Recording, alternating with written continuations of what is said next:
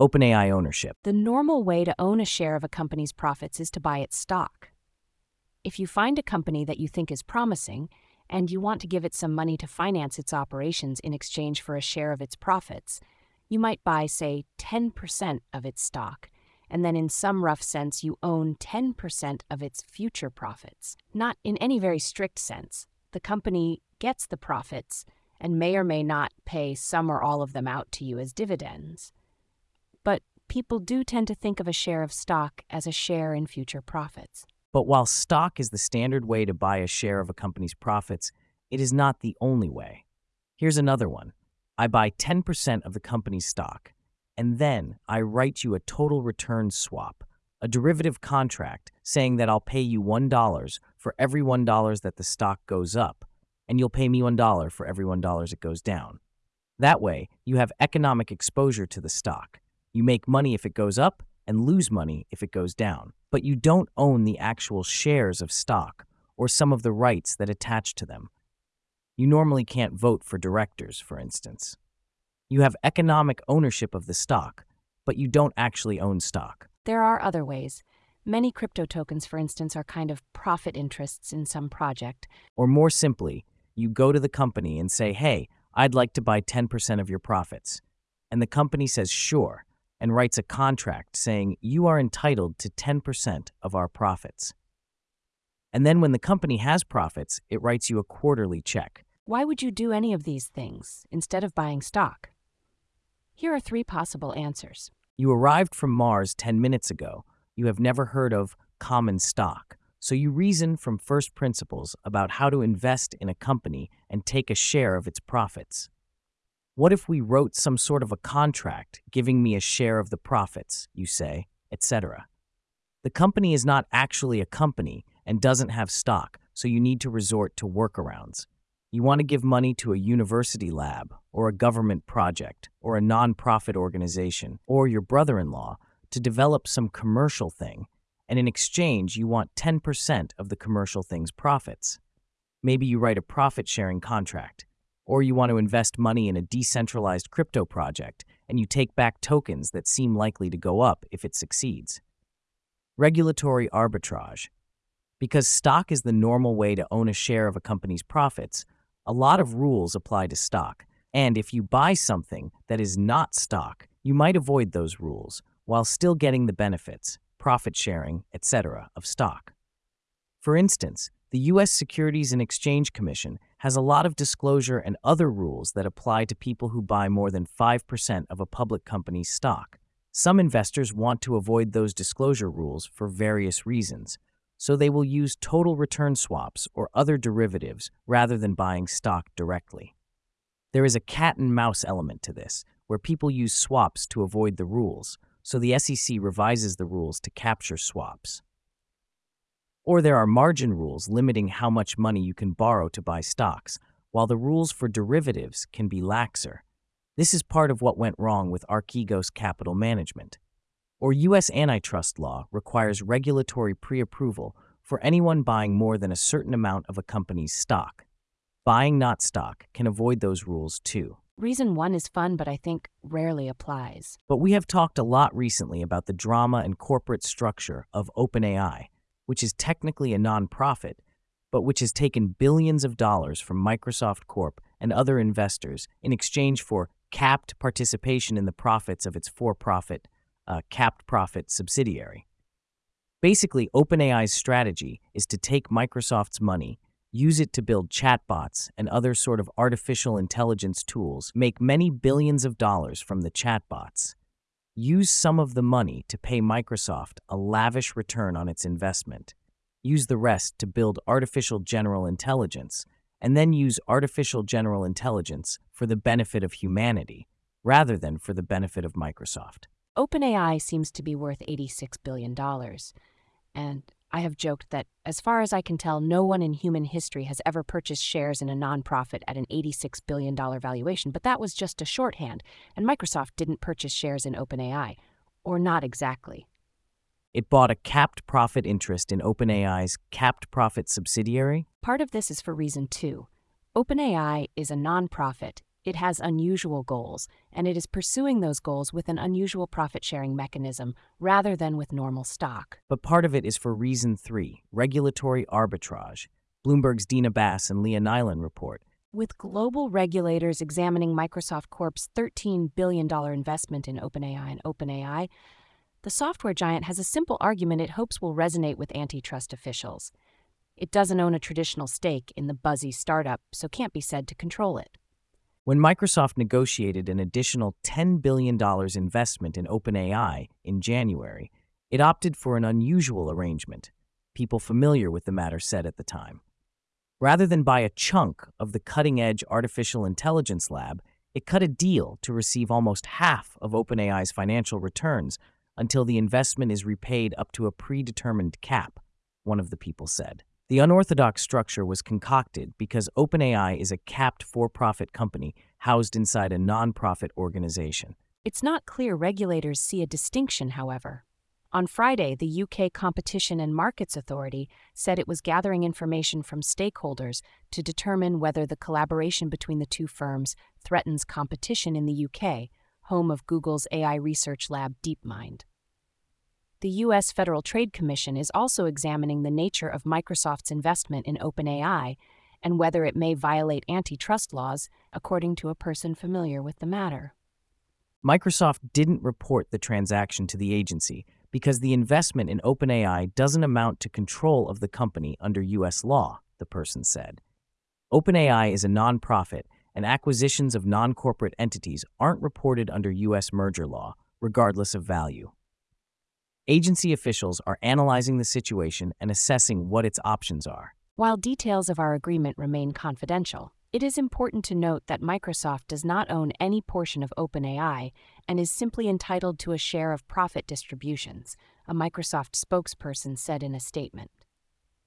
Sure, ownership of a company consists mainly of being entitled to a share of profit distributions, but not only that, ownership does often not with, for instance, voting rights. Microsoft has isolated the profit share and taken only that, not actual ownership. Okay, fine, and also a board observer seat. It's not clear regulators see a distinction, or that they should really. The conceptual overlap between owning a portion of OpenAI and being entitled to a share of profit distributions is not perfect, but it is large, and a regulator might reasonably say, close enough. Also, here is a small fun fact about this distinction. When I wrote about OpenAI last month, I included this organizational chart from its own website. I clipped that chart from the website myself on November 19th, though I circled minority owner in blue for this post. I went back to the website yesterday to check and found this slightly different chart. See the difference?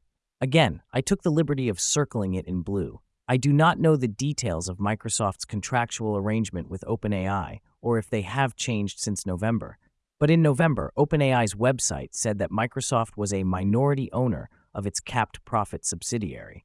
In December, when it is important to note that Microsoft does not own any portion of OpenAI, the website says it has a minority economic interest. You can see how people might confuse those things, since OpenAI did. One other thing I should say is that here is a claim that OpenAI's employees get a capped profit interest instead of stock or stock options or restricted stock units because of its nonprofit structure, and that this profit interest gets better tax treatment for them than standard startup equity awards. People receiving profit interests will be granted the units upon their vesting date at no additional cost. Because of that, there's an additional key tax benefit in that they are tax-free upon issuance and vesting, so the only tax hit would be a capital gains tax when the profit is received or sold. In contrast with a traditional restricted stock unit RSU that you'd see at a Mang-level company, when the RSU vests, an employee will be taxed upon receiving their RSUs immediately. This is because the RSU is essentially a percentage of equity in the company and holds a value at whatever the market rate is for that company's stock. Regulatory arbitrage everywhere. Elsewhere in AI economics, some complaints that you hear sometimes, or that I do anyway, are index funds are worse than Marxism. By not choosing between companies but just buying all of them, they sap the dynamism of financial capitalism and lead to an essentially socialist economy. Index funds are bad for competition. If all of the public companies are owned by the same half dozen big investment managers, then those managers won't want the companies to compete with one another. They will just want to maximize the overall pool of corporate profits to benefit their joint owners. Index funds are bad for investors for practical reasons. The S&P 500, the most important U.S. stock index, is heavily weighted to a few enormous tech companies that have had a remarkable run of growth recently. So, you are not really getting much diversification from your index fund, and you are taking a lot of risk on those few companies. Index funds are socialism. And that's great. We could nationalize index funds and give shares of them to everyone. And then we'll have 1, ownership of the means of production by the masses, and 2, good enough financial performance and innovation. After all, companies are largely owned by big diversified asset managers now, and they still manage to innovate and compete. You get the egalitarian benefits of socialism, but also the economic benefits of modern financial capitalism. Index funds are a proof of concept for market socialism, Matt Brunick has argued. I guess this one isn't really a complaint. Artificial intelligence will take over the world, not necessarily in a robots will kill us all to make paper clips way, but in the sense that AI will be much better at most jobs than humans are, which will create enormous abundance and leisure time, but which will also put many humans out of work.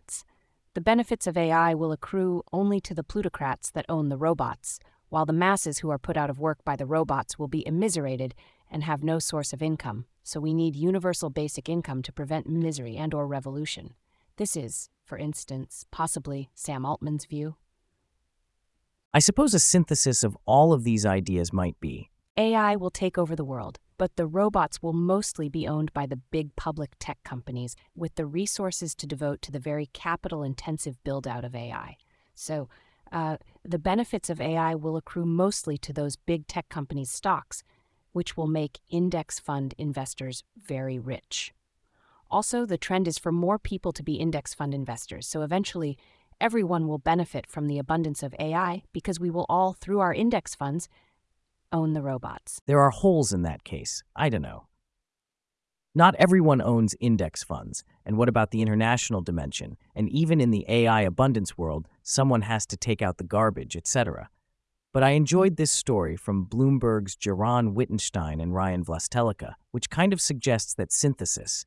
The fate of the S&P 500 is increasingly resting on whether a handful of the biggest technology companies can parlay artificial intelligence investments into even higher profits. 7 firms, including Microsoft Corp and NVIDIA Corp, have driven about 3/4 of the index's gain this year, in a rally stoked by an investor obsession with AI's potential to disrupt vast parts of the economy.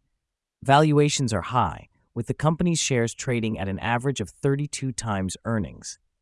Pressure is mounting on companies to deliver on some of the earnings hope embedded in their ever-rising stock prices. Nick Rubenstein, technology stock portfolio manager at Jennison Associates, is confident that profits from AI will help make some big tech stocks look like bargains at current prices. I'm more excited now than I have been for a very long time, he said in an interview. So many industries can benefit, while the arms dealers for AI should benefit even more. Yeah, the possibilities are, 1, AI takes over the world imminently, which is good for S&P 500 investors, qua S&P 500 investors. Or 2, it doesn't, which is probably good for most S&P 500 investors, qua professional knowledge workers whose jobs could get squeezed by AI. Owning NVIDIA stock is a decent hedge to getting replaced by an NVIDIA-powered robot. Burps. The basic situation is that some processes on Earth release carbon into the atmosphere and accelerate climate change, while other processes on Earth capture or store carbon and reduce climate change. Burning jet fuel releases carbon, trees store carbon, etc. We would like less climate change, which means encouraging the processes that store carbon and reducing the ones that release carbon. There are various voluntary and regulatory systems for carbon credits, or carbon offsets, the theory of which is roughly that people who engage in carbon-releasing processes can pay money to encourage other people to engage in carbon-storing processes to offset their emissions. Airlines in Europe can send money to forest conservationists who will protect trees in Africa, offsetting the carbon released by the airlines with the carbon stored by the trees. The fundamental questions in all of this are usually about baselines. One way to think about trees is chopping down trees releases carbon, so it is carbon emitting, while leaving the trees alone is neutral. Maybe planting trees reduces climate change, but you can't get credit for just leaving existing trees alone. Another, far more common, way to think about trees is the trees store carbon, so leaving the trees alone is carbon reducing, so you can generate carbon credits by leaving trees alone. Perhaps the question is what process you are measuring. The process of being a tree stores carbon and is good. The process of cutting down trees releases carbon and is bad. When cows burp, they release carbon. You might imagine saying, a cattle rancher with X cows generates Y tons of carbon emissions, and should have to buy carbon offsets to be neutral. Or, a cattle rancher with X cows who changes their feed to a special low burp diet will only generate Z tons of carbon emissions. ZY will have to buy fewer carbon offsets to be neutral. But it's just a question of baselines. Why not? A cattle rancher with X cows who changes their feed to a special low burp diet will only generate Z tons of carbon emissions, ZY, and so will reduce global emissions by Z minus X, and so will generate carbon credits that she can sell to airlines. And then the airlines can burn a lot of jet fuel and put carbon into the atmosphere. And they can say, but it's okay because we are paying some cows to burp less. I don't know. Bloomberg News reports. Canada announced a plan to encourage farmers to reduce emissions from cattle through a credit trading system, the latest climate change initiative introduced by Prime Minister Justin Trudeau's government. The reducing enteric methane emissions from beef cattle proposal would grant farmers who reduce methane emissions generated by cow burps to earn credits that can be sold to other businesses to meet their own emission targets. Each credit would represent a metric ton of emissions and would be met by improving diets, management, and using other strategies to support more efficient animal growth, Environment and Climate Change Canada said in a release. Okay, here is the proposal. And I went directly to the section on baseline scenario GHG greenhouse gas emissions, which has a bunch of equations to quantify how much gas the cows were burping before the project started. Then you improve the diet. They burp less. You calculate how much they're burping now. You subtract. And that difference is how much credit you can claim. You sell the burping reductions to like an oil sands company to offset their emissions. Drilling up oil causes carbon emissions, and cows burping cause carbon emissions. But through the magic of accounting, getting the cows to burp less offsets the oil drillers' carbon emissions. What are the chances that there will be some sort of cow burp accounting scandal where ranchers claim excessive credits by manipulating the inputs into the formulas? Not zero, right? Teach the cows to burp quietly so the carbon credit auditors don't notice them? If I am writing about a cow burp accounting scandal here in 2026, that will be a life well lived. GameStop. A long time ago, a skilled investor named Warren Buffett bought a lot of stock in a struggling textile manufacturer named Berkshire Hathaway Inc., thinking it was undervalued. He bought enough stock to control the company and make himself the chairman, but he let others run the day-to-day textile operations. He was an investor, not a textile operator.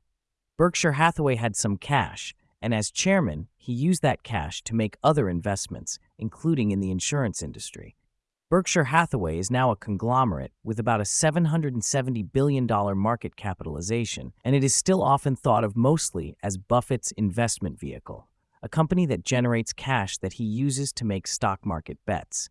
But it also has a lot of operating businesses that generate that cash. Textiles is not one of them, though. That was shut down in 1985. I do not necessarily think that Ryan Cohen is the next Warren Buffett, or that GameStop Corp is the next Berkshire Hathaway, but wouldn't that be funny? CNBC reported last week. Struggling retailer GameStop is giving its CEO and chair, Ryan Cohen, even more control, including the ability to use company cash to buy other stocks. In its quarterly report released Wednesday night, GameStop announced 2 changes to its corporate investment plan. Company cash can now be used to buy equities instead of just short-term debt. and that Cohen is in charge of the investments. Mr. Cohen directs the investment activity of the company in public and private markets pursuant to authority granted by the board of directors. The company did not hold a quarterly conference call with Wall Street analysts, but Wedbush's Michael Pachter called the decision inane and alarming. Investors have a myriad of investment vehicles available to them and therefore do not need GameStop to act as a mutual fund. If GameStop truly believes in the value of its shares, it should use its excess cash to buy back stock, Pachter said in a note to clients. Oh, sure. That's a standard thing to say about conglomerates. Investors who want to own stock X can buy stock X. There's no need for GameStop to buy it for them. Investors who want a skilled professional to buy stocks for them can hire a skilled professional or buy a mutual fund. There's no need for them to let the chief executive officer of a video game retailer pick stocks for them, or to link his stock-picking portfolio to the performance of the video game stores. On the other hand, the point is not that shareholders have better options than investing in public equities through GameStop. The point is that GameStop, maybe, doesn't. If you run GameStop and your diagnosis of the company's problems is, we are a dying mall retailer of video games, you might be tempted to diversify into letting your meme stock chief executive officer YOLO your money on public stocks, whether or not that is strictly optimal as a matter of corporate financial theory. If GameStop truly believes in the value of its shares, it should use its excess cash to buy back stock. Sure, but what if it doesn't? What if the right model of GameStop is, wow, people threw a lot of money at us for mystifying reasons, but using the money to spruce up our mall stores would be crazy. Let's use it instead to pivot to whatever Ryan Cohen wants to buy. Hamas insider trading. We talked last week about a paper purporting to find evidence of insider trading in advance of the October 7th Hamas attacks in Israel. I found it inconclusive. But here's a pretty thorough debunking by Alexandra Skaggs and Louise Ashworth at FT Alphaville, pointing out that the suspicious trades cited by the paper are all pretty small and that the timing doesn't actually look all that suspicious. More generally, if you knew in advance about the October 7 attacks, there were many possible ways to trade it. You could short Israeli stocks on the Tel Aviv Stock Exchange, or trade options on those stocks, or short American depository receipts on those stocks on U.S. exchanges, or trade options on those ADRs, or short Israel-focused exchange-traded funds, or buy defense contractor stocks, or sell the Israeli shekel, or buy crude oil futures, or do any number of other things. Lots of asset prices would reasonably predictably move on news of a Hamas attack on Israel. One thing this means is that if a sophisticated trader was using inside information about Hamas attacks to make money, it would be hard to catch them. But another thing it means is that if a sophisticated academic was trying to find evidence of such trades, it's pretty easy. Just think of all the ways that someone might hypothetically trade on inside information about the October 7 attacks, and then see if there was any abnormal volume in any of them on any of the days leading up to the attacks. Odds are that there will be abnormal volume in some of them at some point. Someone is always making a big bet on something, and then you've got yourself a good headline. Things happen. Citadel hedge fund alum raises $3.5 billion for Antipod multi-manager firm. Billionaire Steve Cohen pushes .72 deeper into macro trading. Investor Group launches $5.8 billion buyout bid for Macy's. SEC probes investment advisors' use of AI. Why Treasury auctions have Wall Street on edge. Rate cut pivot can't come soon enough for debt-strapped companies. Central banks prepare to rebuff investors over path of interest rates. You're better off going all in on stocks than bonds, new research finds. Law firms escalate talent war even in slower economy. Cigna calls off Humana pursuit, plans big stock buyback. Occidental to buy oil driller Crown Rock in $12 billion deal.